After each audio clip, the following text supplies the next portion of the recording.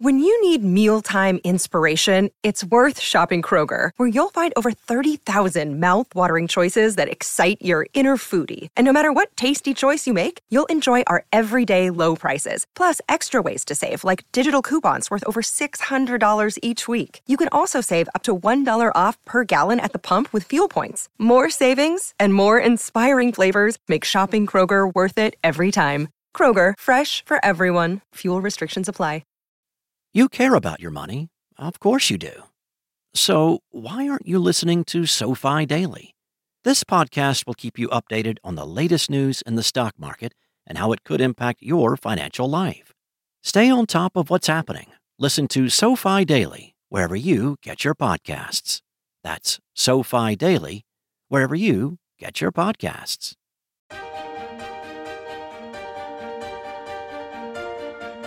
Hi, everyone. Thanks so much for joining us on How She Does It. On this show, we talk about all things women, money, and power.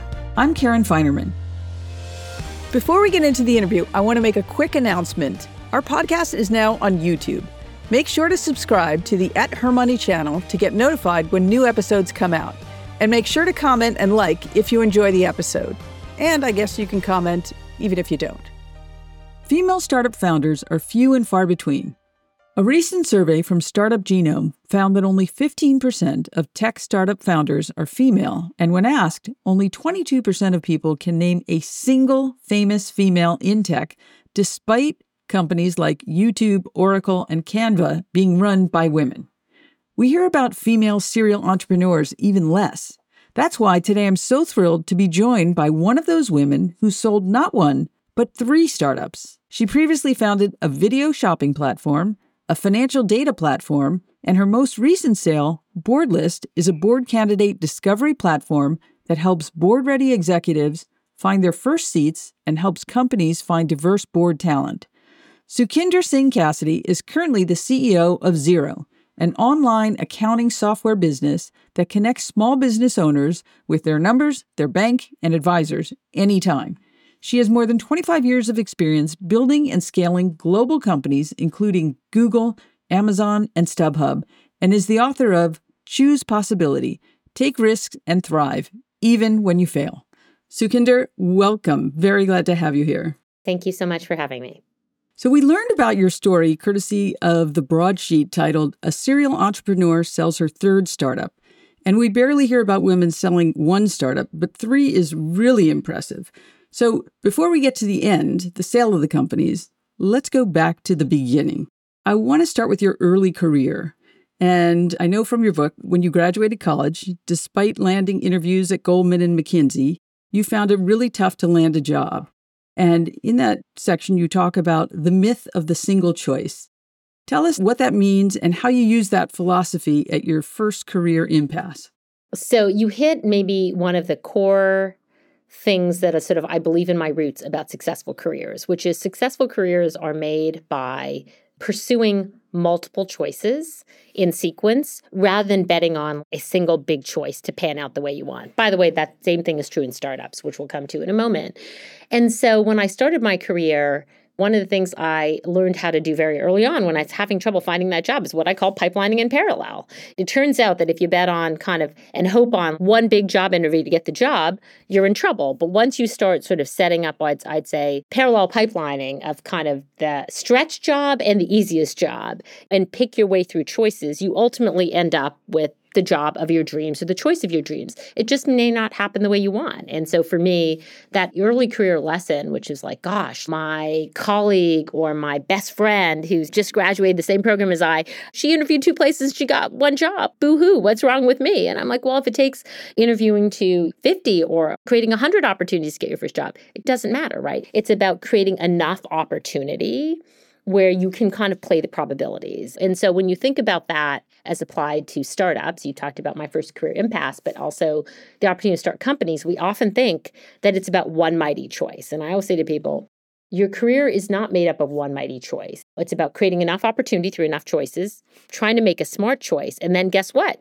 Then you're in a ritual of basically experimentation and return, and you're iterating your way through, I don't know, 100, 1,000 choices as you make your way through your startup or your bigger company job until you get the outcome that you dreamed of. And maybe you won't. But if you've created impact on the way, it's going to be a great story. And so I kind of feel like my career has been a lesson in choice making and not betting on one single mighty choice, but betting on making the first choice and then getting into motion. Because it turns out, there's many, many choices between you and success.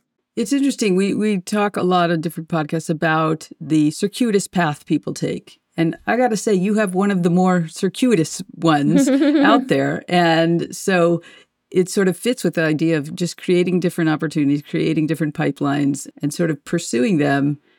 And there's a part of it that's really a risk management kind of thing. Mm-hmm. And it sounds like it's really risky, but I think you're saying the opposite. That I am saying the opposite. I'm saying that the premise of the book, and one of the reasons I wrote a book in between running StubHub and coming to Zero, was because I believe so strongly in this thesis that the thing that prevents us from starting our first company or from making a job switch is this sense that there's a single choice between us and failure. And I feel like saying, but that's not quite true, right? You make a choice. It may seem big to you. It may be small. But isn't your job to get into motion? And then, as I said, every choice that comes from there is a choice. It's like an iterative choice of executing, seeing what happens. You're obviously trying to create impact as you go with every choice you make. When you are in a role, when you are in that startup, right? When you've taken the big leap. Now the question is, okay, how many choices are you going to iterate your way through? How many lessons are you going to learn? How many things are you going to have to experiment with until you get success? And then, as I said, one day, a cumulative set of choices add up to the thing you imagined, or they add up to something else. But either way, if you stay focused on choice-making, learning, impact, choice-making, learning, impact, you're going to end up creating either the success you dreamed up or a different kind of success. But what I do know is this heaviness of making a single mighty choice. My goodness, that's not what stands between you and any outcome. It's 100 or 1,000 choices. So don't obsess about the first one. Just get in motion. Make the smallest choice you can that gets you to action. Nobody's saying you have to make the big choice. And that's probably the ironic truth about all of my startups. I iteratively chose my way into them in 2 out of 3 cases. In one, I leapt. In the other, without knowing much. In the other 2, I iterated my way into becoming a founder again. So tell us about your first startup, how you got there, what your plans were, what actually happened, and then how you sold it. Sure. And to be fair, it sold long after I left. So giving me credit for the sale, it's like that's a discredit to the team that continued to build Yodely. But even Yodely, I think, is a lesson in risk management of a different kind, right? And how I got there was also circuitous, which is sort of what you expect. So look, I came to Silicon Valley in 1997, and I came here for 2 reasons. Number one, I wanted to be an entrepreneur, but I did not know how. And I also wanted to be in the Bay Area because I sensed that tech was an opportunity space for me. I had no idea, I would say, of the magnitude to which tech in 1997 was an emerging opportunity. I knew it was an opportunity. My first choice was a roughly proximate choice. I moved to the Bay Area, and I got a job. And I was like, if I get myself here, something good will happen. And in fact, I ended up at a startup that sold to Amazon. And so my choice there was a rough choice. It wasn't like, I'm going to be an entrepreneur and I know the idea. It was like, I'm going to go put myself around entrepreneurship and trust that something good will happen. So I got to my first startup. Luckily for me, that the startup was Jungly. It was a group of, I would say, very talented Indian entrepreneurs. They sold the company to Amazon, and they themselves became angel investors in their own right from the wealth they created. And so I'm at Amazon, I'm executing post-acquisition, and one of those founders who's now, made his first set of extraordinary wealth knows I want to be an entrepreneur, knows I don't know how, and thinks well of the work I've done at the startup and I'm doing at Amazon, and basically calls me up and says, hey, I've invested in this startup that aggregates your financial data. There's 5 technical co-founders and they need a business co-founder, and I recommended you. And so I was like, wow, I'm 28 years old, whatever I am, and I want to be a founder and I don't know how. And so I fly down for the weekend. And again, remember, this is now me having made a choice to go work with the startup. The startup gets sold. The founder becomes an angel investor. All 5 of them do, actually. And several of them are invested in this company. So I get an opportunity to meet these amazing technical founders who've created this kind of data, this platform that aggregates all your financial data. I meet them over a weekend. And 2 weeks later, I've committed to join the company as their business co-founder, and I leave Amazon. That's how I got my first start. But it's not like I had the brilliant idea, right? I put myself proximate to opportunity. And it was a leap of faith because I left Amazon, and there'll be many people who are like, man, imagine if you stayed at Amazon. True. Imagine if I'd stayed at Amazon. It would have been a brilliant choice too, right? But I went on and had the experience of a lifetime being a founder at Yodlee. Yodlee went public in 2015. I was there for the first 5 years, built the business model, helped hire the CEO, did all our first enterprise sales, met the VC community. And in many ways, Yodlee led to my next opportunity because I met the founders and the senior executives at Google when I was running Yodlee. And so when I lifted my head up at year 5 and said, gosh, I've done every job at this startup that I own. We have a great CEO. It's growing, but it's not growing fast enough to help me learn anything more. And so I said to the CEO, I said, look, I'm going to move on to my next opportunity. It's amazing that you're running the company. I love Yodlee, right? But I could see it was going to be a long road, and I felt like my learning was maxing out. But my next opportunity, that same group of angels, that same kind of keiretsu that had helped expose me to the Yodlee opportunity. Well, turns out that I met the founders of Google through the Yodlee opportunity. We had the same backers. We had the same angel investors. And so when I was looking for a job, one of my key mentors, who was an investor in both companies, said, Sukhinder, you should really go talk to Google. And I remember saying at the time, I'm like, Ram, I like Google, but it's just too big. I think I want to go start another company. How big was it then? At that time, Google was less than 1,000 people. And he's just go talk to them. So I went over and I had coffee at Google. And I was like, look, I love what you guys are building, but I don't think there's an entrepreneurial opportunity in here for me. Kept looking at opportunities. Remember, we talked about pipelining. Sort of, I knew I was going to leave, but I wanted to look at a lot of opportunities. And 8 months later, Google called me back. I was still at Yodlee thinking about what my next move might be. They knew I was going to make a move. And they called me up and they're like, hey, we have an entrepreneurial opportunity within Google. I'm like, okay, tell me more. And they're like, well, AOL has this thing called MapQuest, and Yahoo has a product called Yahoo Maps. And like all these companies are calling us and saying, what are you guys going to do in maps and local? And I'm like, oh, they're like, the Yellow Page industry is $25 billion and we have nothing. And I was like, oh. And so I said, I'll come in and talk to you about that. I came in to Google and chat with them about the opportunity in local and maps. I studied the industry, in fact, found that $25 billion of advertising every day went to local advertising through those big books called the Yellow Pages. And 2 weeks later, I did a bunch of interviews, and I was like, this is a really big opportunity. To build maps and local inside of Google is big. And so I ditched all the direct reports and mighty title I had at Yodlee, which was my own startup. I went to be an individual contributor at Google as a director, and along with 10 engineers and 1 product manager, we built Google Local and Maps. So I took a risk. But would that be a big risk? I don't know. It's Google. It's 1,000 people. They have plenty of money to go spend on maps and local. But I gave up my career, like a really mighty title at my own startup, to go start a business within Google. And then I ended up staying at Google for 6 years and ran several businesses for them. So that's a little bit about the way the world works. When you say circuitous, this is sort of what I mean. You make a choice. You try and do good work, right? Just keep aiming at impact. And then you want to just keep open to opportunity. And opportunities, I think, come in all sorts of different shapes and sizes, and sometimes not what you expect. I mean, it's funny when you look back on things and see, oh, that makes sense. And it worked out. And at the time, though, looking forward, before you know what's going to happen, sort of a very different calculus. Did you get hung up at all about what will this look like if I leave this now and go to Google? I didn't, because the thing is, I always say one good indicator for people in their careers, whether you're doing a startup or going somewhere bigger, is you want to look at where you are and say, do I still have the opportunity to have learning and impact? And for me, when that is topping out, then I always am looking for my next opportunity. Now, that might be inside the same company, right? As I said, I came to Google to run local and maps. I ended up running our international business. I didn't know that when I got to Google, right? So I think you want to generally know the direction you're headed in. Keep looking for opportunities to have impact and learning. And if you can find them where you are, take the lateral move. Take the small risk. Because quite frankly, I always say to people, these are mostly two-way doors. It doesn't work out.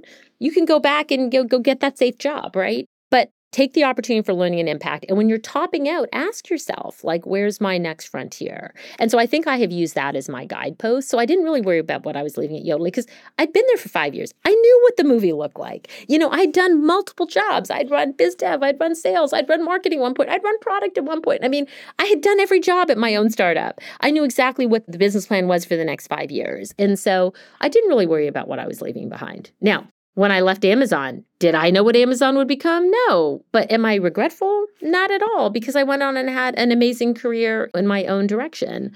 So I do think if you worry about what you're leaving behind, you might not see the opportunity for your next learning. I think that's the key lesson, right? If you always are anchored in the thing you're leaving that's safe, you will never take the growth opportunity. And the growth opportunity is where all the learning is, and ultimately that's where your outsized growth is. Mm-hmm. So one of the things you highlight in your book and you talk about is failure. So let's talk about some failures. And I always welcome the opportunity to talk about failures, mine or someone else's, because there's so much to learn there. And I think that to sort of revisit them, you have to have both humility and confidence to really get the most out of them. So you talk in your book about Joyous. Tell us about that, how you built it and then how it ended up. Sure. So first of all, people call all of my startups a success. I sold Joyous. So, I get a lot of credit for being the person who sold their company. I sold Joyous for very little money. Joyous was an e-commerce platform that sold entirely through video. Today, that would seem amazing, right? But I left kind of a big career at Google to go be an entrepreneur again, first with Polyvore and then with Joyous. And Joyous was my own second company. But in 2010, the idea of building a platform where people would watch videos and buy products because of the story told in the video was not obvious. That was like 13 years ago. It's so funny that you look at that now and it's so relevant. It's so relevant, right? You think the timing's relevant, but remember, I sold that business for very little money. And 3 years later, that same business would have been a unicorn. So I have a lot of scar tissue, right? I started in 2010. I looked at QVC and HSN online. I'm like, why is nobody replicating this model on the internet? YouTube had haul videos at the time, girls who would go shopping and show you their haul, but no e-commerce functionality, none, no shopping button, no shopping cart, nothing. And so I built a platform that basically had its own studios and had its own video player that had a shopping cart in the video player. And we ran studios and we had the patents on the tech. And I ran that business for 7 years. We grew to about $20 million annually in revenue. It was venture funded. And in 2016, no venture capitalist wanted to give us more money. Think about that. In 2020, if you were running $20 million in e-commerce sales through video, you would be called a unicorn. You would have money thrown at you. In 2016, people were sort of like, sorry, Sukhinder, you've already spent a lot of money. At the time, I think we'd raised close to $50 million. Again, in today's world, that would have been peanuts, honestly. In the world of tech, venture financing, but nobody wanted to give me more money. So we put the company up for sale. And ultimately, I'm proud that Joyous continues today with its new owner, but we sold it for very little money. So is that a success or a fail? For me, it's a fail, right? Because I'm like, man, I invested 7 years to build this business. And in the end, I couldn't keep going without having a sale. So I think there's so many lessons in that. The lessons I took is, yes, sometimes you can be right on the idea and wrong on timing. I think timing is everything in a startup. You can have the best idea, but if a consumer's not ready to adopt it, your unit economics can be really difficult. And our unit economics were difficult. We had to pay to distribute the video. We had to pay for studios. We had to pay for inventory because you didn't have today's online marketplaces. So we had a very costly model, if that makes sense. And 5 years later, you have Instagram video, you have TikTok video, you have YouTube finally adopted e-commerce. If I had started that business 5 years later, the consumer would be more ready because all the major video platforms would have been rails I could ride on, right? They all had the infrastructure to do e-commerce. When I started, nobody did. So sometimes the lesson is timing. Sometimes the lesson is the best efforts against poor timing will not work. Sometimes the lesson is you can iterate at many things, and despite your best efforts, it doesn't work out. Like you ask about humility. I was interviewing an executive recently to join Xero because Xero is a very large company. It's publicly traded. I'm running it now. And I said, well, tell me a little bit about your super presence. And the gentleman said, I love to win. I'm sure you love to win, Sukhinder. Like, we probably share that in common. You're intense, I'm intense. I'm like, I do love to win, but I failed quite a few times. So just to be clear, I don't have a perfect record. I'm like, do you? And then the executive revealed to me that in between his 2 large executive stints, he was the co-founder of a small company. And he went from being the CMO of something large to like the guy having to run the ad campaigns. But he only revealed that to me when I said, yeah, I love to win, but if you think I always win, I don't know. Like, the world doesn't work that way. I said, I've been smacked around enough to know that you can make the best efforts, and it still doesn't always work out, right? That's life. And then he admitted his failure to me. And I said to him at the end of the interview, I said, there's some people for whom having a perfect resume is a draw. Just so you know, for me, if I was you, I would put that experience on LinkedIn, because for someone like me, seeing that you know how to handle failure, what you learned from failure, that you understand that failure is a necessary condition of success and makes you a better leader, that's actually the most interesting thing about your story. It's agree. not that it looks perfect on LinkedIn. I'm sort of suspicious of a resume that looks perfect, right? That you haven't stretched yourself. You haven't put yourself at risk. This is maybe the macro point about failure. To your point, yes, have I learned humility? Sure. I think humility and confidence are actually very well paired. People think of them as opposites. I'm like, they're not, because people sometimes give me a lot of credit for being confident. I'm like, I'm confident because I know I have a resilience to failure. I know that I am not unstoppable. I know that I am fallible. So if you know you're fallible, my confidence comes from a different place. It's okay that I don't know everything. You know what? The good news is I get to build diverse teams wherever I go, and they get to fill in the blanks where I have blind spots. I can pick myself up off the floor, so can you. And quite frankly, you also get a lot of perspective. Joyce didn't break me. It doesn't break you to have failure. It makes you sort of more, as you said, able and attuned to embrace growth and to be like, I'm going to be okay. You're going to be okay. You're going to be okay if something doesn't work out the way you imagined. It will work out a different way. Yeah. Right. To not sort of look back and study and think about, all right, what can I learn from that? That's the mistake. Yeah, that's the mistake. And don't get me wrong, that doesn't mean I don't have regret. Like, people ask me about career regrets, and I'm like, maybe I should have gone 2 more years and found somebody to fund me. Of course. But you do have regret. But I think that if you live in the past, it's very hard. It's very hard to take the next risk that might be the way things open. And what I am open to is serendipity. I think you're prepared. I think you generally want to know the direction you're headed in. And then just be prepared for latitude in how that might show up. Does that make sense? So I believe you always have to have a direction, and you're always pipelining for opportunity, but have some latitude in how that might show up.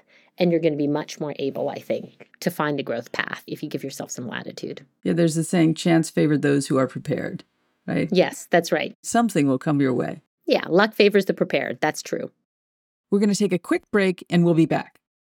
Want to learn how you can make smarter decisions with your money? Well, I've got the podcast for you. I'm Sean Piles, and I host NerdWallet's Smart Money Podcast.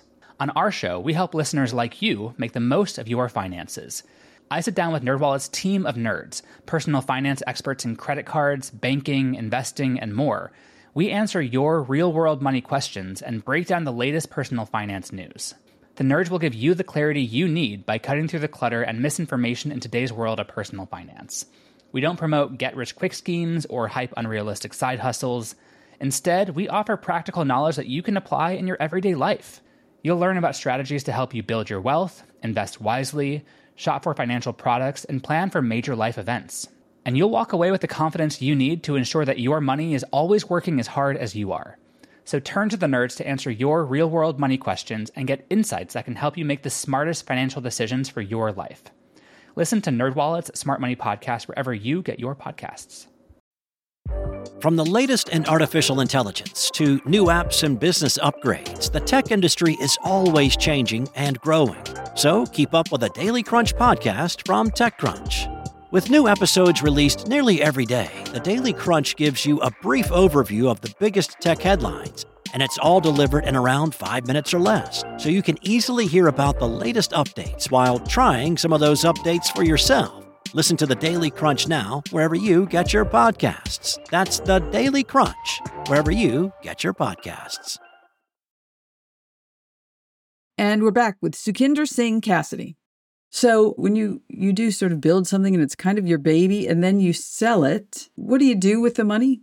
Do you even, Well, first of all, you don't always make a lot of money. Like in my book, I talk about the fact that I made more money at Google than I made at Yodlee. Yodlee was mine. Everyone's like, well, you were a founder. And I'm like, yeah. So people think that big risk equals big reward. I'm like, many risks equals big reward. It might be a small risk that is the nth risk you take that unlocks the big reward.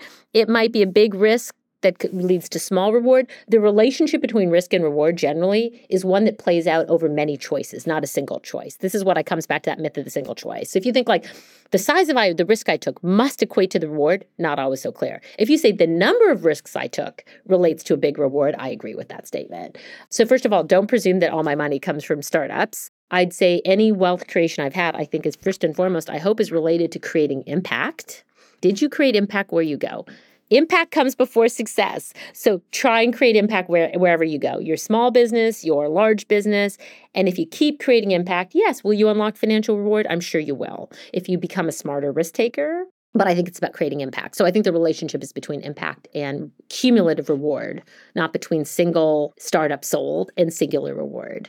And you'll find that, I think, everywhere you go, that's the case. So when you sell it, like, sure, if you make money, put it in the bank, sure. But I think the bigger thing that you talked about is sometimes you're also playing for the future. I just sold the board list. I think that's the article you discovered this in. The board list is my side hustle. I run Xero every day. Before Xero, I ran StubHub, which some of you may be familiar with. So the board list was my third startup. I started as a side hustle. It was a mission-driven project to try and create a platform where women could get discovered for boards and could be endorsed, could be aggregated together so you could see all the great board candidates and companies would come find a board member. And that evolved into a talent marketplace that we've been growing for 7 years, and we just sold it. But really, we just merged it with another board platform. And why did we merge it? So we can get bigger and have more impact.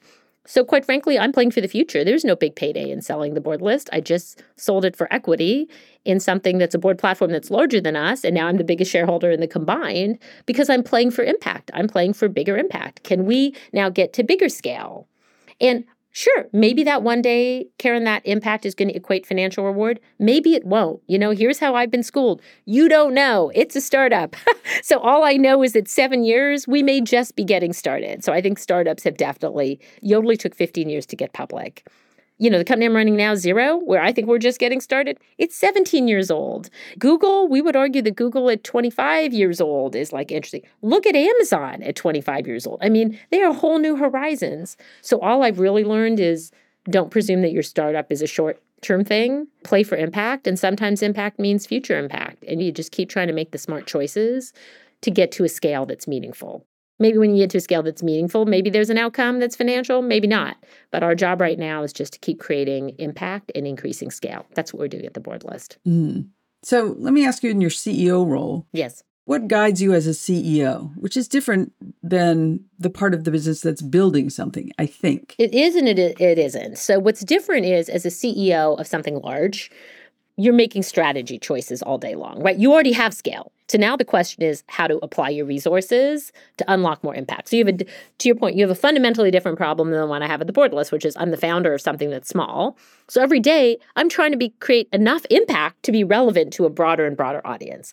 When you go run a large brand like a Xero or a StubHub, your job as CEO is oh gosh, lots of people are already depending on us. So how do I make marginal choices with my resources so we can unlock more impact for a large set of customers who depend on us already? That's different, right? You don't have to create momentum. Momentum exists, and your job is to apply your resources thoughtfully. That's different. Now, what's the same? Lessons on risk-taking. What's the biggest challenge in a large company? Inertia. What's the biggest challenge in a large team? Man, if we try something new, do we jeopardize what we already have? If you think about the opportunity cost of taking a risk, in a large company, people think the opportunity cost is high. So really, it's to help train risk-taking and agility in a large company. So half the time I wake up and say, we have businesses that are already big. Where do I make sure we apply our resources thoughtfully? Half my time is spent encouraging our organizations to take more risk and have the agility of a small startup. To wake up every day and be like, guys, our marginal choice every day is to take a little more risk to create new impact. Can we do that? Or do you just want to rest on the impact we're having today? Because you could do that and it feels really comfortable in the moment, but your risk is you're risking tomorrow's customer if you don't every day wake up with agility towards your customer. So it's a really different problem set when you think about applying resources to something that has momentum. It's the same problem set when you say the job is still to take new risk and to work with agility for your customers. In a startup, you can't help it. Your very existence is threatened if you don't do it. In a large company, you could not do it for a while, right? So do you find a difference in the willingness to take risks between men and women? Or is it the willingness to take different kinds of risk? It's such a good question. I wanted the answer to be no. But factually speaking, I wrote a book, as you know, on risk-taking in your career, and that's a part of what we've been talking about today. So when I was doing my corporate speaking tour post the book itself is not aimed at any gender. It aims equal at everybody's possibility and opportunity to take risk. But in corporate speaking, people would ask me this question. So I was able to look at a lot of the research, including this one study that looked at 35 different risk-taking behavior studies. And the learnings is women take less risk than men. Now, inside of that are a few other learnings that are pretty important. First of all, like gender stereotypes, it's a self-fulfilling prophecy. If you presume women take less risk and tell them that they take less risk, then quite frankly, they will act in ways that are consistent with that expectation, right, or that environment. Does that make sense? So by putting word to it and telling people they take it, you might in fact create or validate or revalidate that kind of negative virtuous cycle. So it is true that if you presume they're less capable, then you might reinforce their perception. So you don't want to run around and tell everybody in the world, like, hey, women take less risk. You're not capable. So you don't want to reinforce a negative stereotype because it could, in fact, validate that behavior. So that was one learning within the study. The second learning is that women will wait till they are overqualified, whereas men will more indiscriminately take risk. So there was a study among men and boys versus women and girls. And interestingly, men would take indiscriminate risk, including risks that aren't good for them, whereas women were so choiceful in their risk-taking, including not taking risks for them, that are relatively, I would say, positive.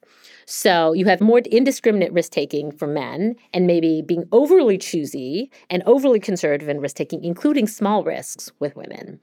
So the findings, the research would indicate there is a difference, but that doesn't mean that we want to validate that research by telling women they're incapable of taking risk. That's not the way to solve the problem. It's about, I'd say, being thoughtful and understanding that for all of your populations, including women, being encouraging of risk-taking, including small and frequent risk-taking, might be kind of the path through this.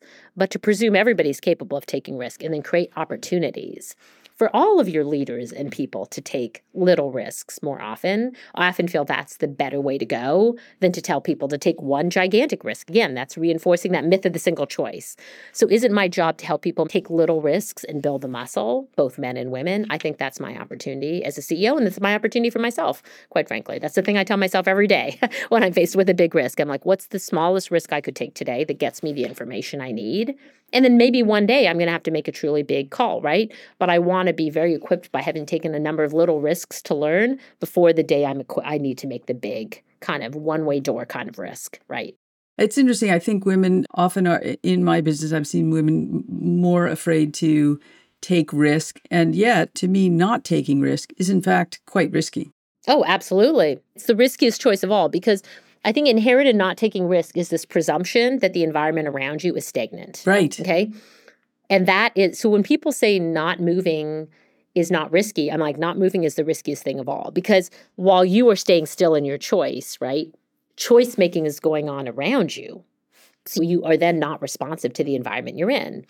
Davos, the World Economic Forum, looked at the atrophy of your skill set over a 5-year period. And any current skill you have atrophies its value by something like 30 to 50% over 5 years. So not staying still, not choosing to grow your skills. Mm-hmm. Even that choice is a risk because data would suggest that that skill set is going to be outdated in 3 to 5 years. So the rest of the world is moving, my friend. Right. So it's risky to not make any moves, right? So making small moves is better than no moves. That is the big lesson because then you can be responsive to an environment that's changing around you. So there was a lot to like in that book, and the myth of the single choice is such a good one. Just interestingly, looking at your career, it looks like that's what you've done the whole way through. And who knows how much left you have to do. Hopefully a lot. But let's put it this way. All the choices I'm focused on right now are for zero and for the board list. And mostly I feel like there's so much choice making you do every day as a CEO, right? And again, all you're really trying to do is unlock impact so you can kind of meet your own long-term aspirations for your team, your business, your customers. So hopefully a lot of my choice making is focused in 2 directions right now. Zero and is my big one, and the board list continues to be my baby. So let's just talk about your work at Zero and the Zero Beautiful Business Fund. So what kind of submissions did you receive for this?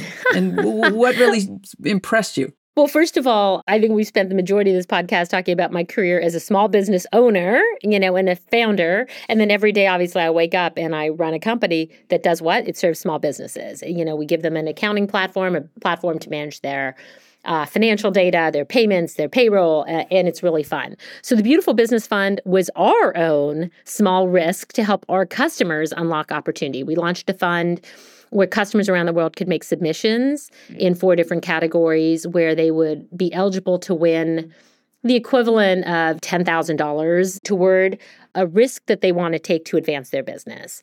And I think we've had over 5,500 submissions worldwide, video submissions, of what people would do with the money from the fund. And we're going to award something like 750,000 New Zealand dollars, which is almost $500,000 US dollars, to a set of winners. And some of the really fun ones we've seen, again, this is about enabling small businesses to take risk, right? By giving them a little bit of a financial scholarship to do so. A Canadian hair and beauty salon that basically said, hey, in the sustainability category, we really want to reduce plastics by using hair extensions made from plants. Your money would allow us to do this. We had an art studio, a DIY art studio that wants to serve low-income kids in their communities and offer them programs. They were applying to money to that category. In Australia, we had basically a firm that said to us, we want to really take advantage of the technology category, advancing technology, and we really want to try using augmented reality inside of how our products look so customers can see them in augmented reality before they purchase. That's an example of a technology submission we got. And then I think one of my other favorite ones is we had a New Zealand applier that really wanted to also help strengthen their community by really creating regenerative gardens inside of all of the schools and the spaces they provide. I mean, amazing submissions. Because I wake up every day thinking about my own startup, I just love us opening up dollars to our small business customers around the world to really empower their dreams. Well, that seems like a fun endeavor. So let me ask you, what do you think is next for you, either at Xero or on the horizon? Well, look, as we talked about, if you live in the world of portfolio of choices, I think of any choices I make career-wise as like long-term choices, right? So choosing to come to Xero for me is about this is where I want to spend the next 5, 7, I hope more years unlocking impact because it's a platform I'm passionate about and one that serves both sides of me, right? As I said, I'm a tech founder myself. I'm a small business owner with the board list. And every day I love thinking about how to help customers at scale. My second choice is just to make sure that the board list continues under its new owner to keep unlocking impact and helping governance globally get better. That's my side hustle. And I think it's great to just think about how boardrooms need to change and evolve to really be better at their own responsibility to governance in the world. So the majority of our customers are in the US, but I think our ambitions are global, right? It's like governance globally will continue to be a hot topic because boardrooms need to change and meet the growing and evolving needs of their businesses, their shareholders, their customers, right? So if you think about it as governance is a good thing for the world, and we believe that board list and board prospects, really the combined vision of our startup, there's a lot left to do. And then lastly, my third choice is, hey, I'm a mom, right? I'm a mom, I'm a wife. I just want to keep on making good choices for my family and with my family. So as far as I can tell, my plate's pretty full. I'm pretty happy. All things being equal, I just want to keep creating more impact with all my different hats on. It's a lot of hats. So we're going to take a quick break and we'll be back with the lightning round. From the terrifying power of tornadoes to sizzling summer temperatures, AccuWeather Daily brings you the top trending weather-related story of the day every day of the week. You can learn a lot in just a few minutes. Stories that will impact you, such as how a particular hurricane may affect your area, or will that impending snow event bring more than just a winter wonderland? Occasionally, there are weather-related stories from the lighter side, like how a recent storm trapped tourists inside Agatha Christie's house, a setup perfect for a plot of one of her novels. And if there's a spectacular meteor shower or eclipse coming your way, we'll let you know if the sky in your area will be clear to check out the celestial display. You see, AccuWeather Daily is more than just weather. It's AccuWeather. Listen and subscribe to AccuWeather Daily wherever you get your podcasts. That's AccuWeather Daily, wherever you get your podcasts. It feels really good to be productive, but a lot of the time it's easier said than done, especially when you need to make time to learn about productivity so you can actually, be productive. But you can start your morning off right and be ready to get stuff done in just a few minutes with the Inc. Productivity Tip of the Day podcast. You'll hear advice on everything from how to build confidence to how to get the best night's sleep. New episodes drop every weekday, and each one is 5 minutes or less, so you only have to listen a little to get a lot more out of your weekdays. Listen and subscribe to Inc. Productivity Tip of the Day wherever you get your podcasts. That's Inc. Productivity Tip of the Day wherever you get your podcasts. Okay, here we go. You may know this best as Would You Rather? And the only challenge is that you can't think about these. You just have to say whatever comes to your mind at the moment. Okay, so would you rather be the CEO of a Fortune 500 company or found a startup? Come on, for somebody like me, that's a hard one. Fortune 500. Okay. Sit courtside at a basketball game, because I do know you're a women's basketball fan or a general basketball fan, or VIP seats at a concert. Courtside at a basketball game. Would you rather go viral once or have a small but very loyal fan base? Small but very loyal fan base. Would you rather drive or be driven? Drive. Would you rather spontaneously sing in a crowded restaurant or give a speech to 10,000 people? Speech to 10,000 people. Tennis or pickleball? Tennis. Okay, I'm a tennis player as well. Sneakers or heels? Heels. Fiction or nonfiction? Fiction. What are you reading now? Right now, actually, this is nonfiction, but I did just start it because one is super pumped. I just started it last night on Audible. But generally fiction, super pumped because our new CMO at Xero just joined us from Uber, and he said, hey, if you guys want to ever hear the story of what unfolded in the background, I was like, oh, yeah. I'm going to read Super Pumped. So that's currently the topic at our leadership team. I think those of us who haven't read Super Pumped are reading it. Okay, so the last one, what is the best investment you've ever made and the worst investment you've ever made? And we have a broad definition of investment. It doesn't necessarily mean investment. It could be a class. It could be taking a chance of meeting someone. It could be anything.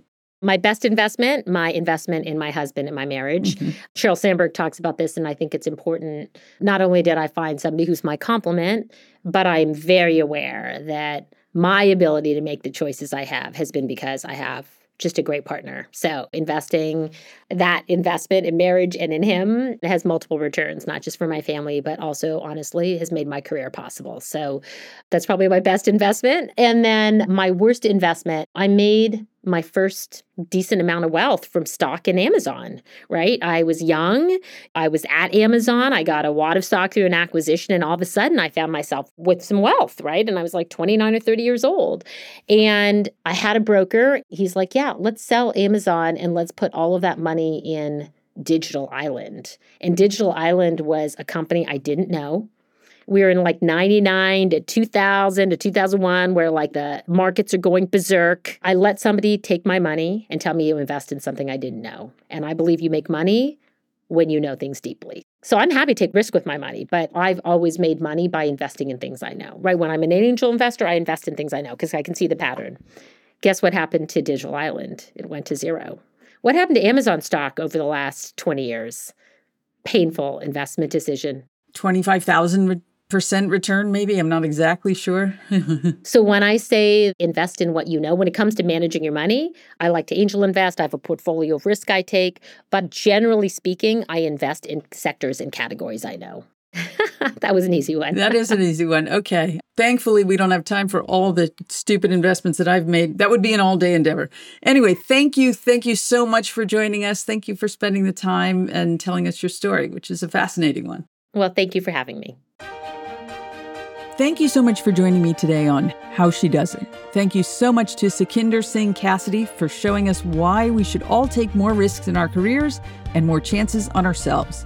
When you have a moment, please follow us on Apple Podcasts and subscribe to updates from the Her Money community at hermoney.com/subscribe. Our producers are Catherine Tuggle and Haley Pascalides with help from everyone at Her Money. This podcast is mixed and mastered out of CDM Sound Studios. Our music is from Video Helper, and our show comes to you through Megaphone. Have a great week, and I look forward to seeing you here with us again. Onward.